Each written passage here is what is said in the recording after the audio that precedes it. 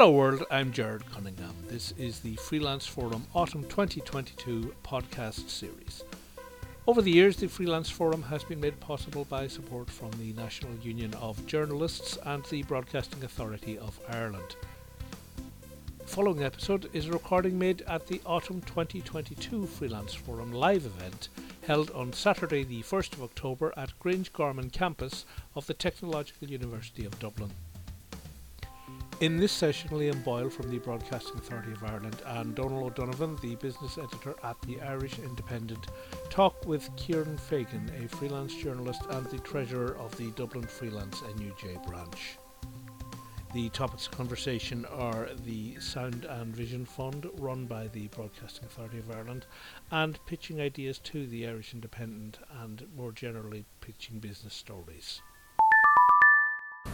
Kieran Fagan, I mentioned this morning, is the treasurer at the Dublin Freelance branch, among other things, and he's going to be presenting this session. I just noticed, Kieran does an awful lot of work. We're able to bring you this every year in large part in the refreshments and so on, thanks to some support from the Broadcasting Authority of Ireland network funding.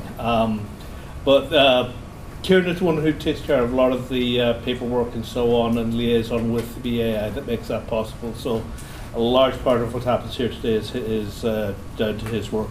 I'm joined here by Liam Boyle, who's from the BAI, to talk about Sound and Vision, both currently and what potential is coming down the road, because the Commission on the Future Media, which we were just talking about, has also made a lot of recommendations in areas like that. And Donal O'Donovan, who works with the Irish Independent, he's going to be talking obviously on the print end of things. Print and digital. Everything's digital nowadays. Everything is digital, yeah. On the text end of things, would that be more accurate? The copy end, yeah. On the text end of things, pitching what they're looking for, again, hopefully giving an insight into opportunities for freelancers. So. And Seamus mentioned, some of you I know are NUJ members, some of you are not. For all of those of you who aren't, I would urge you have a look at nuj.org.uk/join, which will tell you all you need to know about how to take the next steps to getting from not just this conference, but everything the NUJ has to offer. Again, I'll email you more details about that as well. There are also student memberships for those of you who are students here as well today. I'll shut up now. I want to hand over to Kieran. Right, thank you. In a sense, this session is a continuation of the one you've just been listening to, with more detail. I just want to say something about the BAI funding, which I'm coming towards the end of my time as treasurer of this branch, and I've had the day-to-day dealings with the Broadcasting Authority over the funding they give us. I think it's 4,000 this year, which helps us to stage events like this and to put on podcasts and various other things. I have to say this because we're journalists, and I've not said it before. There has been absolutely no influence of any kind from the BAI side on the subject matter. Nothing has been requested, nothing has been off limits. When we've asked for a speaker, as we have today, I think we've twice done that before. Somebody has, Liam is here today. Others have appeared before. I want to record that fact and also to welcome it. It's been a very, very cordial and supportive relationship, and I'd like to thank the Deborah Wade, who is currently running it, and the overall manager of that section, Fionnuala Murphy, who has been very supportive all the time. Okay, now we're going to start with Donald O'Donovan, who is going to talk to us about the text stroke, digital stroke, whatever it is, future. And then Liam will take us back over the what was in the report on the future of the media, how he sees that we're planning out. Okay? How are you doing? I'm Donald O'Donovan. I don't have a great presentation or anything like that. I think the easiest thing is maybe if I talk you through kind of our working practice as commissioning editors at the Irish Independent. So I'm the business editor of the Irish Independent. Traditionally, obviously, that's a big print title, very much focused on digital now. Very much focused on digital. To the extent that, you know, our deadlines, our practices, our kind of, whether we run a story at 4 p.m. or 2 a.m., 7 a.m. has really changed. All that sort of stuff is kind of in flux at the moment. The volume of output is actually changing, which is an interesting thing, and it's not, as I would have thought when I started working in websites 25 years ago maybe, because we have more and because there's room for more and because there's an endless kind of amount of space online. Actually, what we find is that there's less space for attention online, that there are probably fewer stories online that actually resonate with an audience. So we're coming to focus much more on fewer stories in a given day. The stories have to be, they have to stand out, they have to be outstanding, whether it's because they're very original, whether it's because they're really excellent, whether it's because they've come from a different angle. Those are the stories that resonate online. That's always been true. You know, the front page stories always had to have some of those qualities. But the front page was generally followed by maybe 42 or 46 pages of other stories. That's much, much less the case now, I have to say. Notwithstanding that, so I'm one of, so I work at Talbot Street in what's now Media House Ireland. So I sit on a floor with the team from the Irish Independent, so that's myself, there's an editor, we have a group editor now, Cormac Burke. There are news editors, there are sports editor, features editor, magazine editor, review editor, and they're all commissioning, or whether they're commissioning internally from their own kind of staff reporters, or whether they're commissioning externally from freelancers. So about 20% of what I commission every week comes from freelancers. That comes from outside the building. They're mostly regular. They're people who I know very well, or people who kind of who pitch very regularly or have a regular slot, and so that they're contributing generally in kind of known quantities, but there are always new people coming in.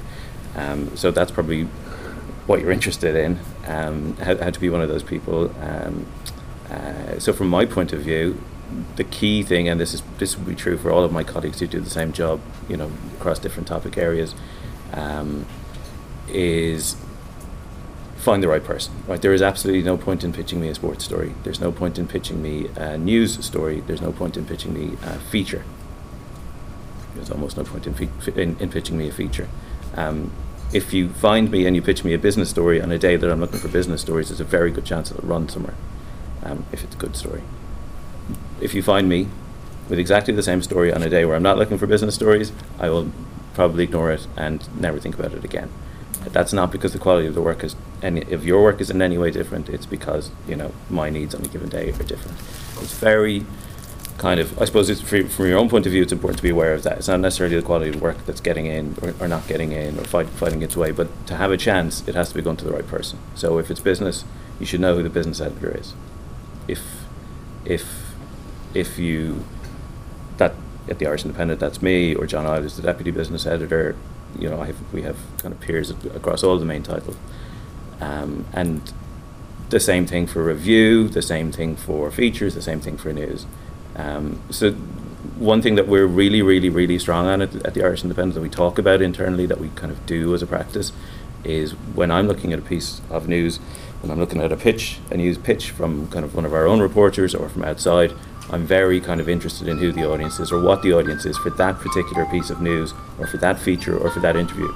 And it may be a great story. If it doesn't have an audience, if I can't identify an audience, a readership for it, it kind of isn't going anywhere, and I'm definitely not paying for it. Even if it's the greatest story in the world, to be honest with you. Now, if it's the greatest story in the world, it will have an audience, but we write to an audience. So, I don't know, Charlie Weston's on my team. He writes to an audience. That's personal finance. It's not abstract personal finance. It's, your money, your mortgage, your bills, your tax. We did it. We do, the budget obviously was a big set piece during the week. We write that for an audience. Sometimes for different audiences. So, who's an SME? Insurance stories are very much targeted at SMEs. Tax stories are very much targeted at either people who are income taxpayers or pensioners or businesses, corporation tax. There's whatever it is. It doesn't matter what it is, what the topic is. There has to be an audience, and the audience needs to be identified by the writer. The writer needs to be aware that they're writing for somebody. They're not writing for everybody. That's very important when I read a story or a pitch. As I said, about 20% of what we produce in business is probably from freelance. So just in print terms, we have 3 pages of business news on a Monday, 4 pages on a Tuesday, 5 pages on a Wednesday, 20 pages on a Thursday, 5 pages on a Friday, and 5 pages on a Saturday. So there's about 3 stories on every page, give or take, on average. There's about 500 word stories on every page if you think of it that way. So that's kind of our output for the week. So about 20% of that is freelance, and that's probably true across most sections. More so in some of the feature sections, less so in some of the news sections. So there is a lot. And of the freelancers who write for business, I would say very few are pitching just hard news stories, straight news stories. So they're mostly pitching something else. Oftentimes, certainly the first time that they pitch, they'll ring me, find me, and that's like, I'm not hard to find. You ring the switchboard, they'll put you through. And the same for any other section head. If you get through at a point in time where someone can talk to you, they'll talk to you, and if you don't, they won't, and that's fine. That's just the way life is, because people in newsrooms are busy sometimes, and sometimes they're not busy. So just try again. Persistence really pays off. But be clear about what it is you want. Are you looking to pitch a single story? Are you looking to pitch kind of a relationship? If it is a relationship, and that's often a good way to think about it, is it that you cover a particular topic, that you cover a particular place, that you do a particular type of journalism that will become identifiable, so that the next time that person, that commissioning editor, is thinking, I need that thing, that you will pop into their head. That's very important in terms of being recommissioned. The first thing, obviously, is when you're asked to deliver something, delivered on time. If a freelancer pitches me and the first thing they deliver misses a deadline, I'll never ask them again. I don't have a relationship with that person. I don't know anything about that person except that they left me with a hole in the page. So I would never go back. Make sure your copy is clean. Make sure your copy is good. Make sure that you're writing with the reader in mind. All that sort of stuff. Do it well. Best foot forward. Don't break your heart on it either. I mean, it's just it is a story and it has to go in. Make sure you ask for money. People should get paid for their work. You should have an idea what people pay. We pay kind of those pieces somewhere between 80 euros at the bottom and 500, 600 euros at the top of the scale, depending on what the piece is, depending on who's writing it, all that sort of stuff. You should be aware when you're pitching that there's a price on your work, and you should put a value on your work, and you should be fairly upfront about it. Certainly don't commissioning editors are not embarrassed about money. We have to pay out money all the time. That's kind of what we do.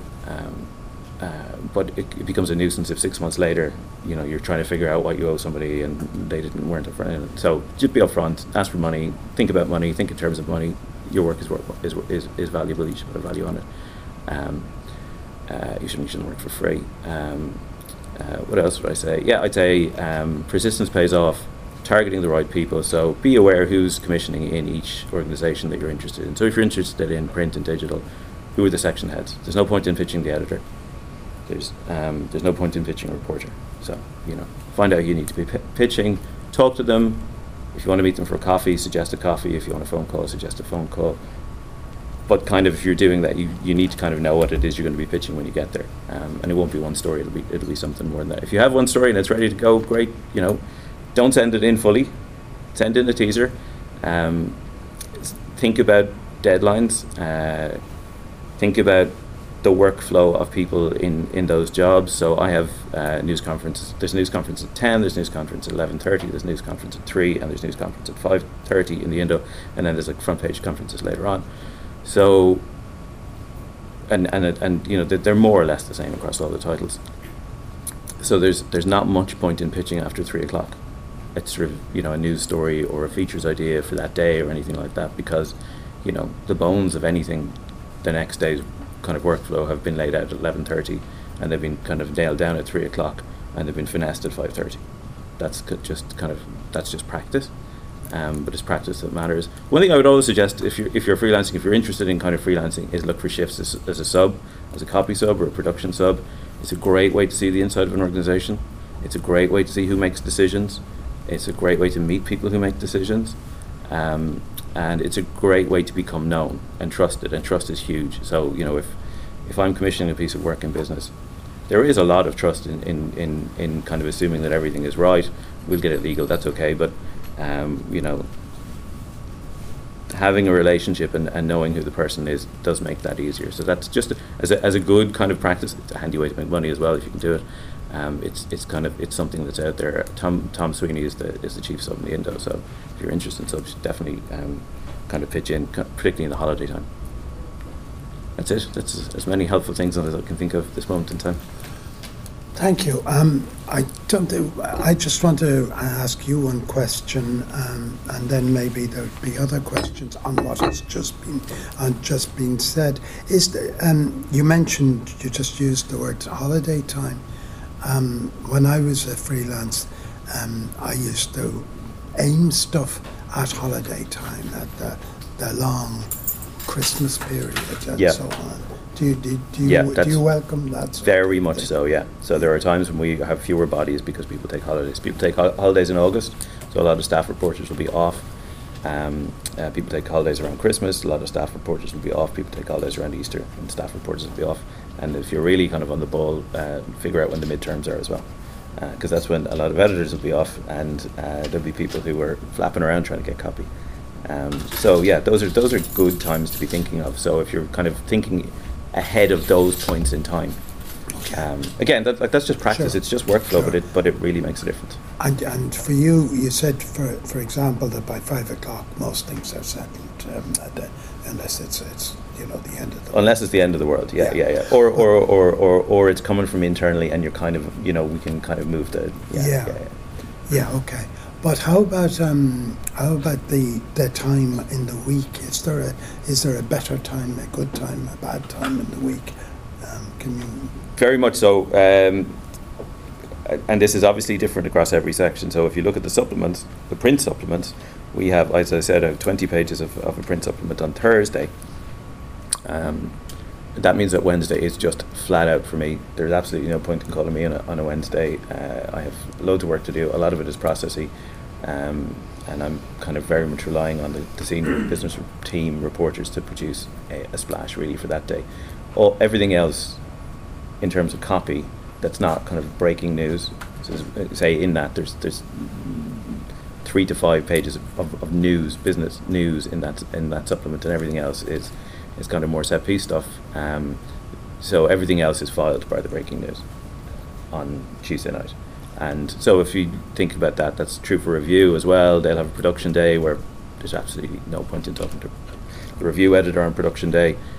Same thing with the magazine, same thing with kind of the big sports supplements. You want to be talking to people maybe 2 days before that, 2 days before the supplement. So if you look at when the supplements are, you'll see what are the busy days for those section heads, and the busiest day is the day you don't want to be talking to them.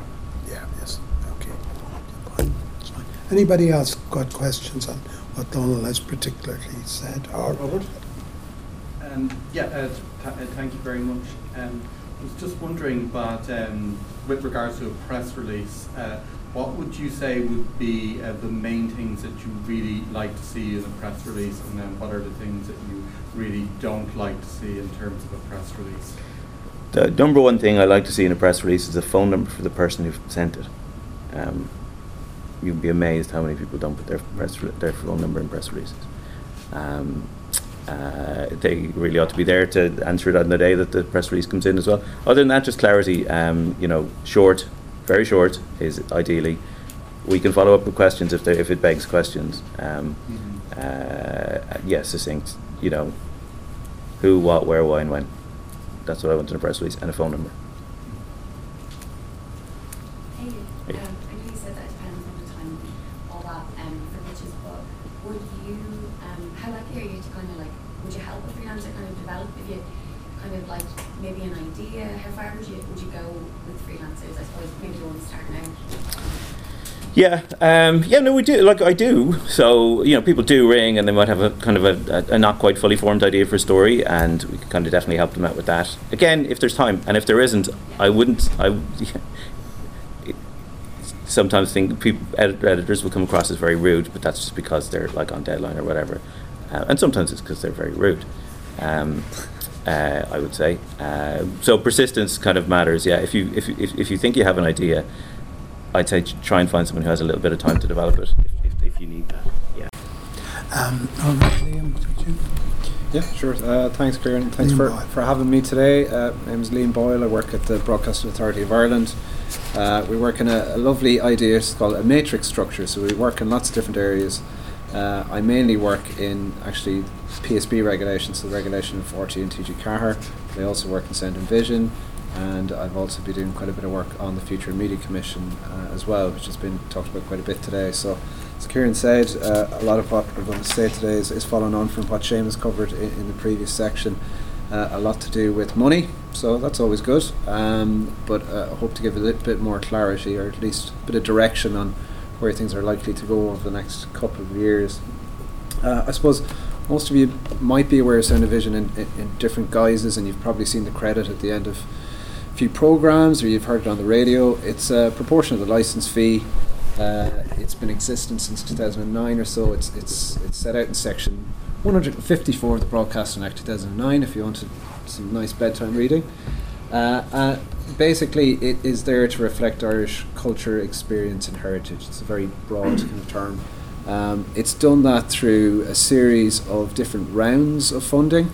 I think we're at round 48 at the moment.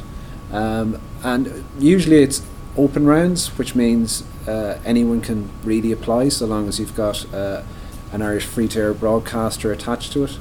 I suppose already you're saying, okay, broadcasters, that's me out of the loop here, but not necessarily, to be honest. An applicant can be anyone really who is able to get their idea on air with backing from an Irish broadcaster. So largely we have open rounds, which is, like I said, open to everyone. So TV, radio, commercial TV, PSB, and community broadcasters as well. But more recently we've started doing targeted rounds. A lot of that has to do with direction from government, and the minister of the time can ask us or tell us to do targeted rounds in specific areas. So in the last year we've had, and Seamus mentioned as well, we've had a COVID rounds for commercial radio in particular.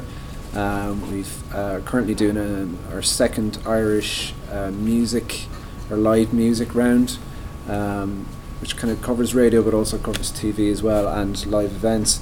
And we're also doing a climate change round at the moment, which is quite a departure from what we've done recently. It's targeted in terms of specific content. So I suppose what happens in a process is, sign up on BAI.ie anyway to get your news releases and your updates on when a round is going to happen, because it's usually a 3 or 4 months process from when a round is announced. When we receive applications, we assess them and we let applicants know whether or not they've been successful or not. So keep an eye out, because they're always ongoing, and we have 3 open rounds on the go at the moment. What happens is an application is put in, there's a guide given to all applicants, so it's very clear what the round is trying to do, whether or not it's open or targeted, what we're marking you on. It literally gives you kind of a step-by-step guide of what we're looking for. I will probably get on to kind of a few tips later on, but I suppose the basis for why I'm talking about Sound and Vision, why it may be applicable to you, is that it's one of the few things, I suppose, coming out of the Future Media Commission report that there was consensus on. There's consensus on 2 things really, I think, Seamus. Licence fee is broken, and Sound and Vision is a decent contestable fund that can be used as a model going forward. So with that in mind, we're all very much attuned to the budget this week to see what came out of it. And as Seamus has said, €6 million has been allocated for budget 2023 for two specific schemes. So it's local reporting, local democracy, and course reporting schemes. And the Minister has decided that this will be for the BAI to develop and to run. As Seamus said, we're low on detail on that at the moment, but there's a perfect storm of lots of different things happening at the same time. And the BAI is about to become a much bigger regulator. So we're going to become Commission Naman probably sometime next year. So we move from being just a linear broadcast regulator to also regulating online. And that's not just, say, online broadcasters or video service providers, that's also regulating online harm. So our role is massively expanding. We're small at the moment, we're very small. We have a headcount of 35, and we're going to be regulating some of the biggest tech players in the world who are headquartered here. So all of this is all happening at the same time. So I know I'm probably just blurting out stuff that doesn't make sense, but there's, I suppose, direction from government and where things are going as well, and what we've been asked to do. I suppose wrapped up in all of this is how are these funds, how are they going to work, and how will you be able to apply? I can't tell you exactly how these things will happen, but I can say that we'll want to do it fairly quickly because we've been asked to do it. So we'll see what has worked in terms of sound and vision and what maybe we can borrow going forward, because it's still going to be, as Seamus said before, it'll be the disbursement of public funds. So it's going to have to be transparent and accountable. It's going to have to meet EU state rules, state aid rules. So all of those things have to be checked off first. So there's aspects of the application process that probably follow. But the key thing at the moment is in Sound and Vision, and this is set out in the Act, news and current affairs is not included within the scheme. So it's explicitly called out as not being included. So you can do documentaries, you can do children's, you can do entertainment, but you cannot do explicitly news and current affairs programme. So that's where you guys come in, to be honest, and that's where the sector comes in. And what the BAI is very much kind of known for, in many regards, is consultative development of policies. So we have kind of nearly a set template of how we deal with stakeholders and how we put things out to public consultation.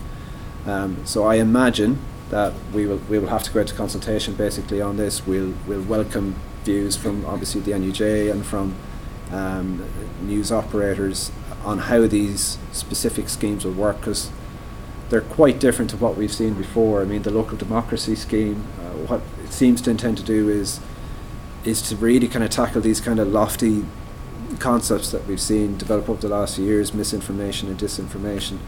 And there are other jurisdictions that are trying different things in order to address this. So we're trying to keep an eye on what's working in other countries and what's not working as well. So at the moment, there is €6 million allocated for two specific schemes, and it's helpful context to see where all of this sits within the Future Media Commission report that got published recently. So it was a bit of a hoo-ha about the report itself, because it was with government for nearly a year and nothing really happened, and then it got published late summer.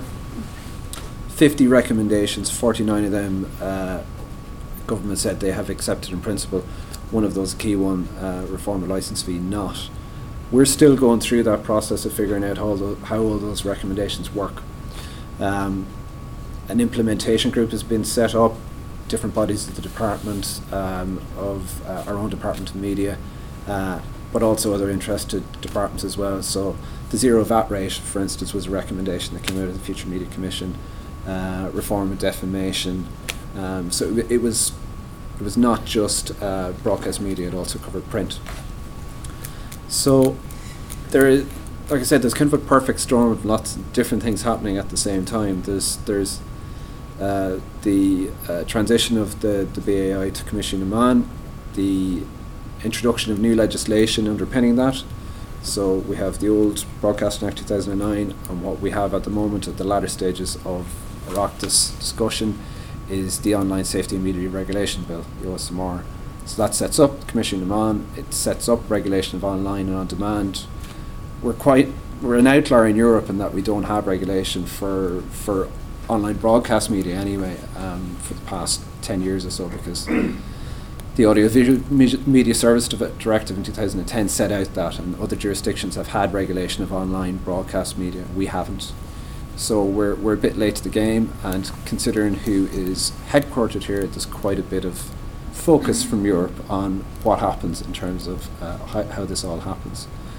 So like I said before, you've this perfect storm, and I hate to use the term, but it's one that's bandied about quite a bit, where you have a huge transition happening with an organisation, you have a massive new portfolio of aspects of regulation which are being bolted on, a huge new skill base that's needed, and then you have the disbursement of funds via these two new funds that's been attached on. So I suppose what I'm here today is in a sense of managing expectations about what will happen and when. We have a long list of everything is a priority at the moment to crack on with. We've the development of new codes and rules for online.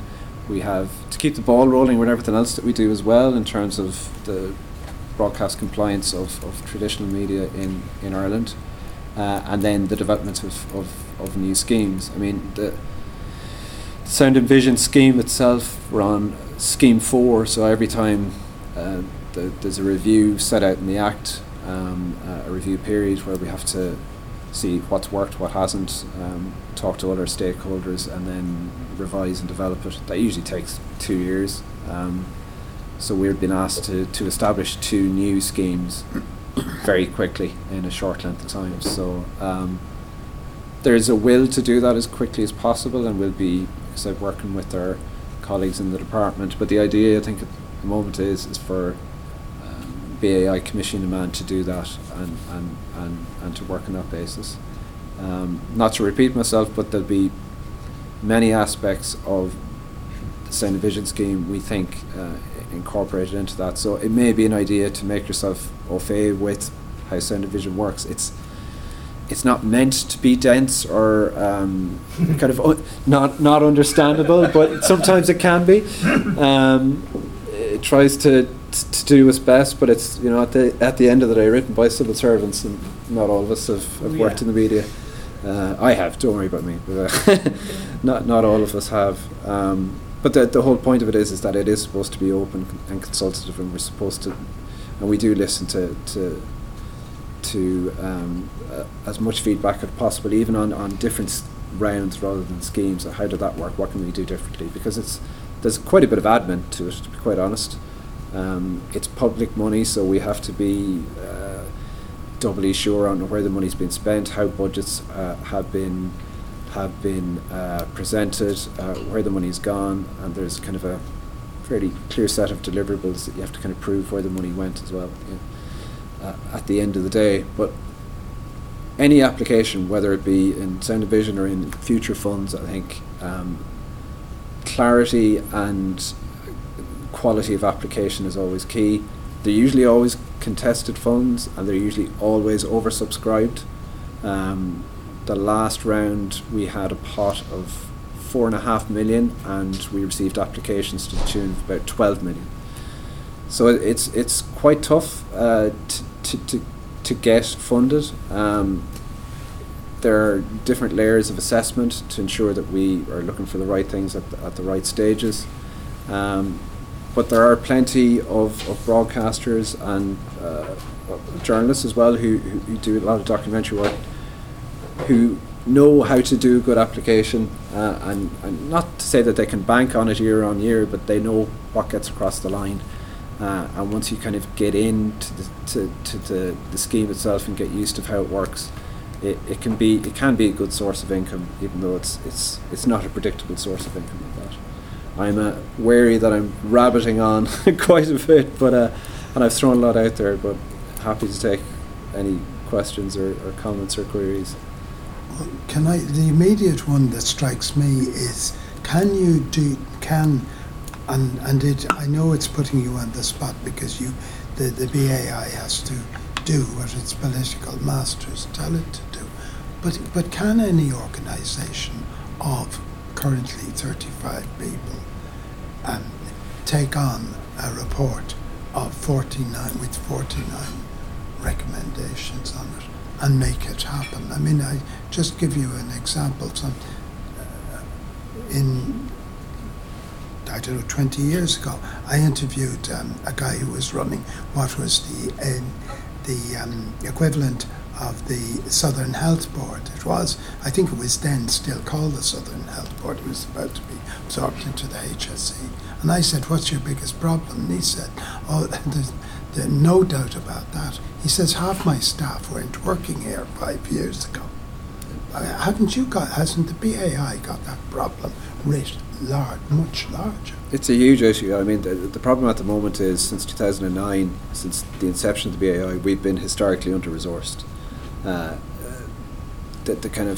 inception of the BAI had a lot to do with a competition complaint to the EU Commission, and regulation was I suppose was created to kind of solve a political problem rather than deal with the kind of substantive issues of how media should be kind of regulated. So we've always been under-resourced. But like looking at the Future Media Commission itself, well, we're a year on anyway, or we're nearly 2 years on from when the Commission actually did their work. So a lot of those recommendations have aged. And if you go kind of in granular detail and look through, some don't necessarily apply anymore. Some don't apply at all, because if you don't perform the licence fee, you can't really do other things as well at the same time. You can do them, but there isn't a whole point to do it.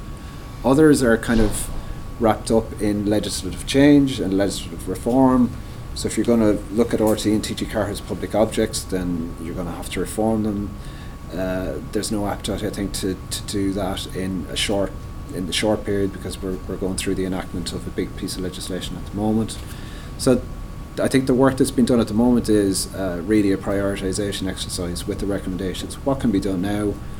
What is being done? And there are many things that are being done, but can be kind of piggybacked on or maybe expanded a little bit more.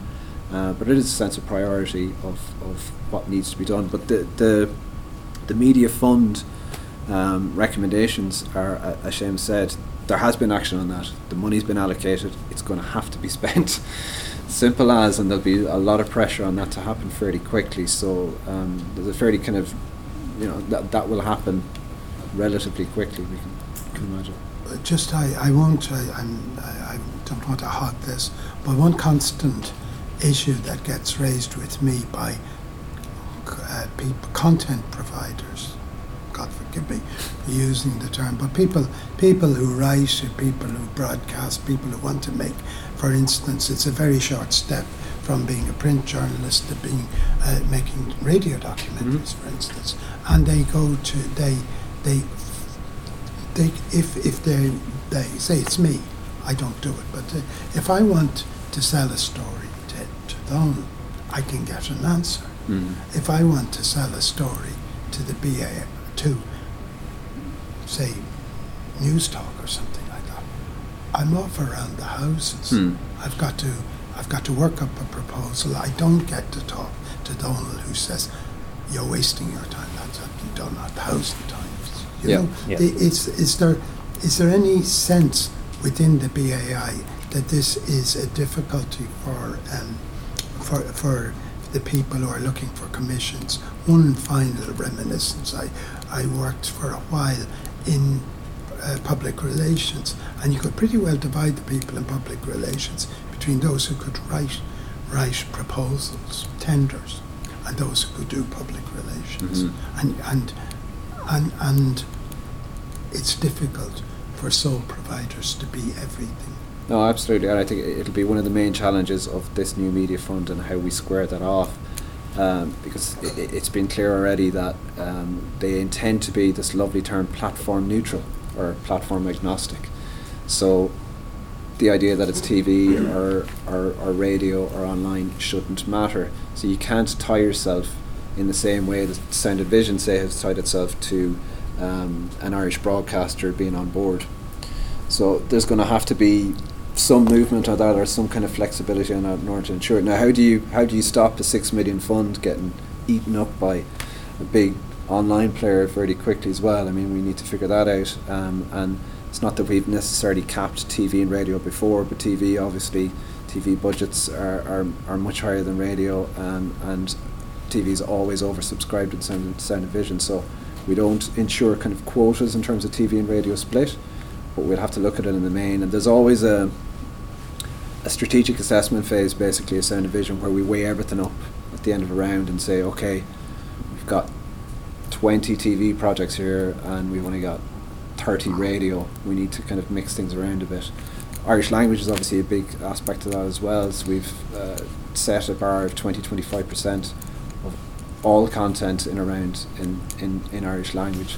So that needs to be kind of looked at as well in the round. But for the Media Fund, at the end of the day, this is not just about providing audiences with Irish content, unique Irish content. It's not just about helping, if you want to put it that way, or supporting the Irish AV sector. It's about facilitating democracy, and these are lofty ideas, but they do have impact in terms of how the money is dispersed. Sorry, go ahead. Thanks, Liam. Just a quick question on there's been talk for a few years of podcasting being included in the remit for the AI. I'm just wondering, understand what it is in the news. I think in the Media Fund, it is being, I suppose, loosely defined at the moment as being platform neutral, so I think it has to be covered in it. I suppose what we're trying to figure out at the moment is how long will the current iteration of Sound and Vision last alongside the Media Fund. And these are the more kind of boring, mundane aspects of a transition to a larger organisation. But that's what we're trying to figure out. As the BAI, we're going to be doing a lot of the old BAI stuff while Commission of Man is established. But the Commission of Man has already been told we need to do X, Y, Z as well at the same time. So will we be doing Sound and Vision without podcasting for a while, and then a Media Fund with podcasting? Probably, to be honest. Sounds like there might be a few jobs going to the... yeah, keep an eye out, to be honest. My workload is through the roof anyway. I could do with help. I think Seamus Dooley. Yeah, in our initial response to the Commission report, I was actually critical of the amount of power being given to the AI, and that wasn't a criticism of the AI. It was actually believed that actually no one organisation can do all of that well, but that's not a function of lean. It has to, that if that is the power that is devolved, that's the power devolved. We favoured more that there would be a training and development agency which would be separate, which I think the AI does really well, separate from the notion of the compliance, the regulation. They're very different things, and then you get the competition parity functions as well. So I would be worried. But we're kind of stuck with that. There is the old story which you'll be familiar with the journalist who come back with the photographer from the press reception, and the young guy is with them. They've wined and dined and said, "Are we going to write that up?" And the man said, "No, we're going to astonish them with our ingratitude." And to a certain extent, we're going to astonish the minister, I think, with ingratitude as well, because I will be writing her saying, listen, what actually is going on here? Because one of the problems is we do want this money and we want it quickly, so I think it's a question probably of wanting it now rather than good. But at the same time, there's almost a logic in there not being a Sound and Vision which ignores digital, and a parallel one which probably involves podcast, which sounds to me like sound, and then the digital model is left. So I think it's going to be quite confusing. I think, however, that we should work on the assumption that freelancers it's going to be available to freelancers, and that's one of the concerns, that actually there has to be some kind of scope or reimagining of it. It can't just be the Sound and Vision bit for that, because on the Democracy Reporter thing, it seems to me that logically a group of freelancers should be able to set themselves up as a cooperative or an agency and provide work to a group of people. Now, one person's democracy is another's spin. So do we mean courts? Do we mean HSE advisory councils? Do we mean education board meetings? Do we mean party political conferences? Do we mean climate change because the minister is really interested in it? And one of the things that then brings you into is that the BAI has been mercifully free of editorial direction. The BAI doesn't direct, but there's really no guidance that I can see so far on what local democracy actually means. Some people might think it's about electing a a mayor of Dublin. Some people might mean you keep the elected mayor away. So I mean, there's a huge amount of challenges there. But I think that what we should be doing, and I think I echo what Lee was saying, is I think freelancers here and our freelancers member might kind of at least put their head on and think of, if there was money available, what value could I bring to the table? So if I'm a freelance, what could I be doing which would put me in line for some kind of project? And I think that is the sort of the thinking that we should be trying. No, absolutely. I suppose like in terms of where all this sits as well, again, and it's a known unknown maybe. Some of this is supposed to sit under this Media Development Commissioner within Commission Unaman as well, and there's aspects of the Future Media Commission report that set this out, but they don't exactly marry up with the Online Safety and Media Regulation Bill at the moment as well, so that's still being hammered out as well. But I think that there's definitely going to be, there will be more of an emphasis to get these funds up and running fairly soon under the BAI, but the BAI is probably only going to be around for another couple of months. Like we're expecting legislation to pass probably by November, establishment date probably Q1 next year, and the day we dissolve, the day we become Commission Unaman. So, yeah. Can I ask? Sorry. The Commission for Future Media, one of the broad terms is promoting Irish culture, sport and language. I suppose heritage covers culture with BAI, language you have covered. In relation to sport, is that undersubscribed? Are there opportunities there, and is it maybe from a different angle for sport? It might have a cultural component to it. No, absolutely. We're actually only talking about it yesterday.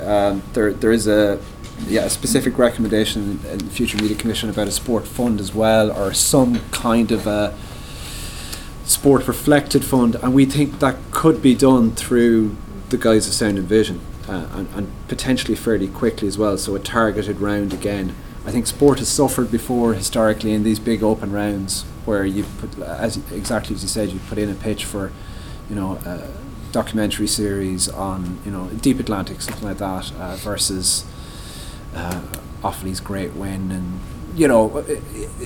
it does come down to these kind of big strategic decisions, and sport can lose out sometimes in the open round. So what I could see happening more and more is specific targeted rounds for genres and for specific sectors. So more and more we're having, say, our community media sector split off from the open rounds as well, so that we're more targeted in our dispersal of funds. So I would imagine, not to promise anything here and today, but that sport would probably get its own specific rounds in order to address that.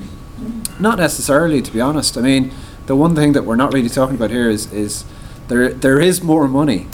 There's no doubt there's more money, and we haven't spoken today about this. It hasn't got a name yet, but there'll be an Article 13.2 levy as well, a content levy flowing out of the Audiovisual Media Services Directive. So this is this big kind of cash cow to tax Netflix and Amazon and all the SVODs. Now, lots of European countries haven't figured out how to do it yet. Some have tried and have had to kind of look at doing it again, but that's there as well in the background, and we have to think about who's headquartered here as well and how that flows back into the Irish AV sector. But I keep saying AV sector and print, because these schemes are platform neutral, platform agnostic, and can't kind of discriminate either on that basis.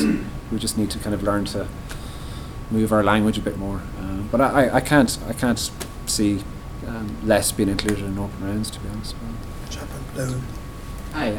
Are there any opportunities I can find for feature filmmaking in the BAI? Yeah, absolutely. It's included within the scope of an open round of Sound and Vision as well, and we've actually done quite a few features recently. And we also have it's called an ancillary scheme, so it's a bolt-on to Sound and Vision, and it's an initiative with TG Cahir and Screen Ireland, Cine Cahir. So you've seen on Colleen Kuhn, probably, or heard about it. That's BAI money, and yeah, the Irish language kind of, we've had lots of success with Arit and Tarek and Fusca. But yeah, features are also included in that. It's very competitive, and it's competitive in TV, and you know, a feature will always probably go up against a TV series as well. As I said before, there's a strategic level where we also need to look at what's being put forward by the broadcasters. So RTE could put in 20 applications, Virgin Media could put in 10. We want to be fair to kind of all audiences so that there's a good mix. And is the application process like, because I've heard that there are like maybe too many forms to sign. Is it like complicated to get an application to fund for feature films? It depends where your money's coming from, I suppose, and that's probably nearly always the answer to this. If you've got, if it's under-financed or under-resourced, or there isn't clarity about finance, then you'll probably find it tough. An application will always do better where we have very clear confirmation in terms of who's going to be involved from the editorial side, the broadcaster's kind of confirmation, and finance too. But if you have a kind of a woolly letter from somebody saying we may or may not give you money depending on X, Y, and Z, then it's not likely to be as successful as others. Okay. Yeah. And would it depend on whether or not the cost, like say, 10,000 to 1 million, maybe 2? It depends what else is in the round, to be honest. You know, they're open contestable rounds, so we could get a glut of applications that are all feature films that have very high budgets, or TV series. We might not. You see peaks and troughs, and you can kind of try and predict what will come in. You don't know at the end of the day. And it's becoming more and more, I suppose Ireland is being seen more as well from outside as being a good place to do business in terms of film production, and we're obviously seeing a bit of momentum in Mullingar as well, with some big players coming in. So you have that international kind of mix to it too. There's other funding as well, to say, at the same time, so it'd be rare for TV or a feature film to come to BAI without Screen Ireland financing as well. There's also funding if you want to film in the West. It's called RAP. So yeah, there's lots of other kind of avenues as well that you can kind of look at financing. Right. Thank you, Liam. No problem. Yeah, thank you very much for the talk. I was just going to ask, with regards to the BAI forms filled in by freelancers, what would you say would be some of the biggest mistakes that you might see on those forms compared to, let's say, maybe the larger places like RTE, Virgin Media, etc.? I suppose flowing out is just what I was saying earlier. Lack of confirmation or kind of woolly assumptions, as put it that way, really don't help an application. And it's not quantity. It's not a big long pitch of something that sounds amazing that we're necessarily looking for. It's something that's practical and realisable, and that has kind of is already been kind of thrashed out and developed as much as possible. We try to give really constructive feedback, I have to say, and I spend a lot of time doing that to applicants that aren't successful. And we could see, a series of resubmissions where they do come back again and act on the feedback that we've given and become successful applicants. We work a lot on that, try and steer them in the right way. Budget is always key, and a clear budget with clear budget notes. And you could be going very well in an application, have the best pitch ever, have everybody and his dog involved, and you could have one budget line that says nothing, and it's 50 grand for an exec producer, and it doesn't explain what they do, and you could lose out on that. So I'd say always look at your budget. And then just in terms of how you have to set yourself up to be able to avail these grants, do you need to have your own production company, or if you had an umbrella company as an independent contractor, or if you were a sole trader, would that be sufficient? Yeah, it would be, yeah. And there's a whole range of different kind of arrangements that are applicants at the moment. Some people just apply on a personal basis, like I said before, would have the backing of a production company, or have a production company themselves. The key thing really is there a broadcaster attached to it at the moment? Are they interested? Have you got confirmation of it? And then everything kind of flows out of that, really. Great. Thank you very much. Welcome. Just one other question. I don't know if it has been touched yet, but it's another question I'm going to ask.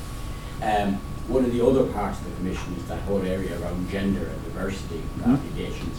Does that also fall to you? It does. It's like, what doesn't at the moment? And you look through the Future Media Commission report and your head could spin for a while, to be quite That in honest. itself is a complete nightmare job. I'm not saying it's not worthwhile. Oh, absolutely. And Future Media Commission says two things, really. It says, first of all, the BAI should have a strategic research unit established. Great. Like the amount of times I've been asking for this for the last few years, I would only love it. But it doesn't say where the money's going to come from and who's going to resource it. And under the aegis of that group, then there would be huge pieces of work in terms of analysis, and one of those is gender and diversity.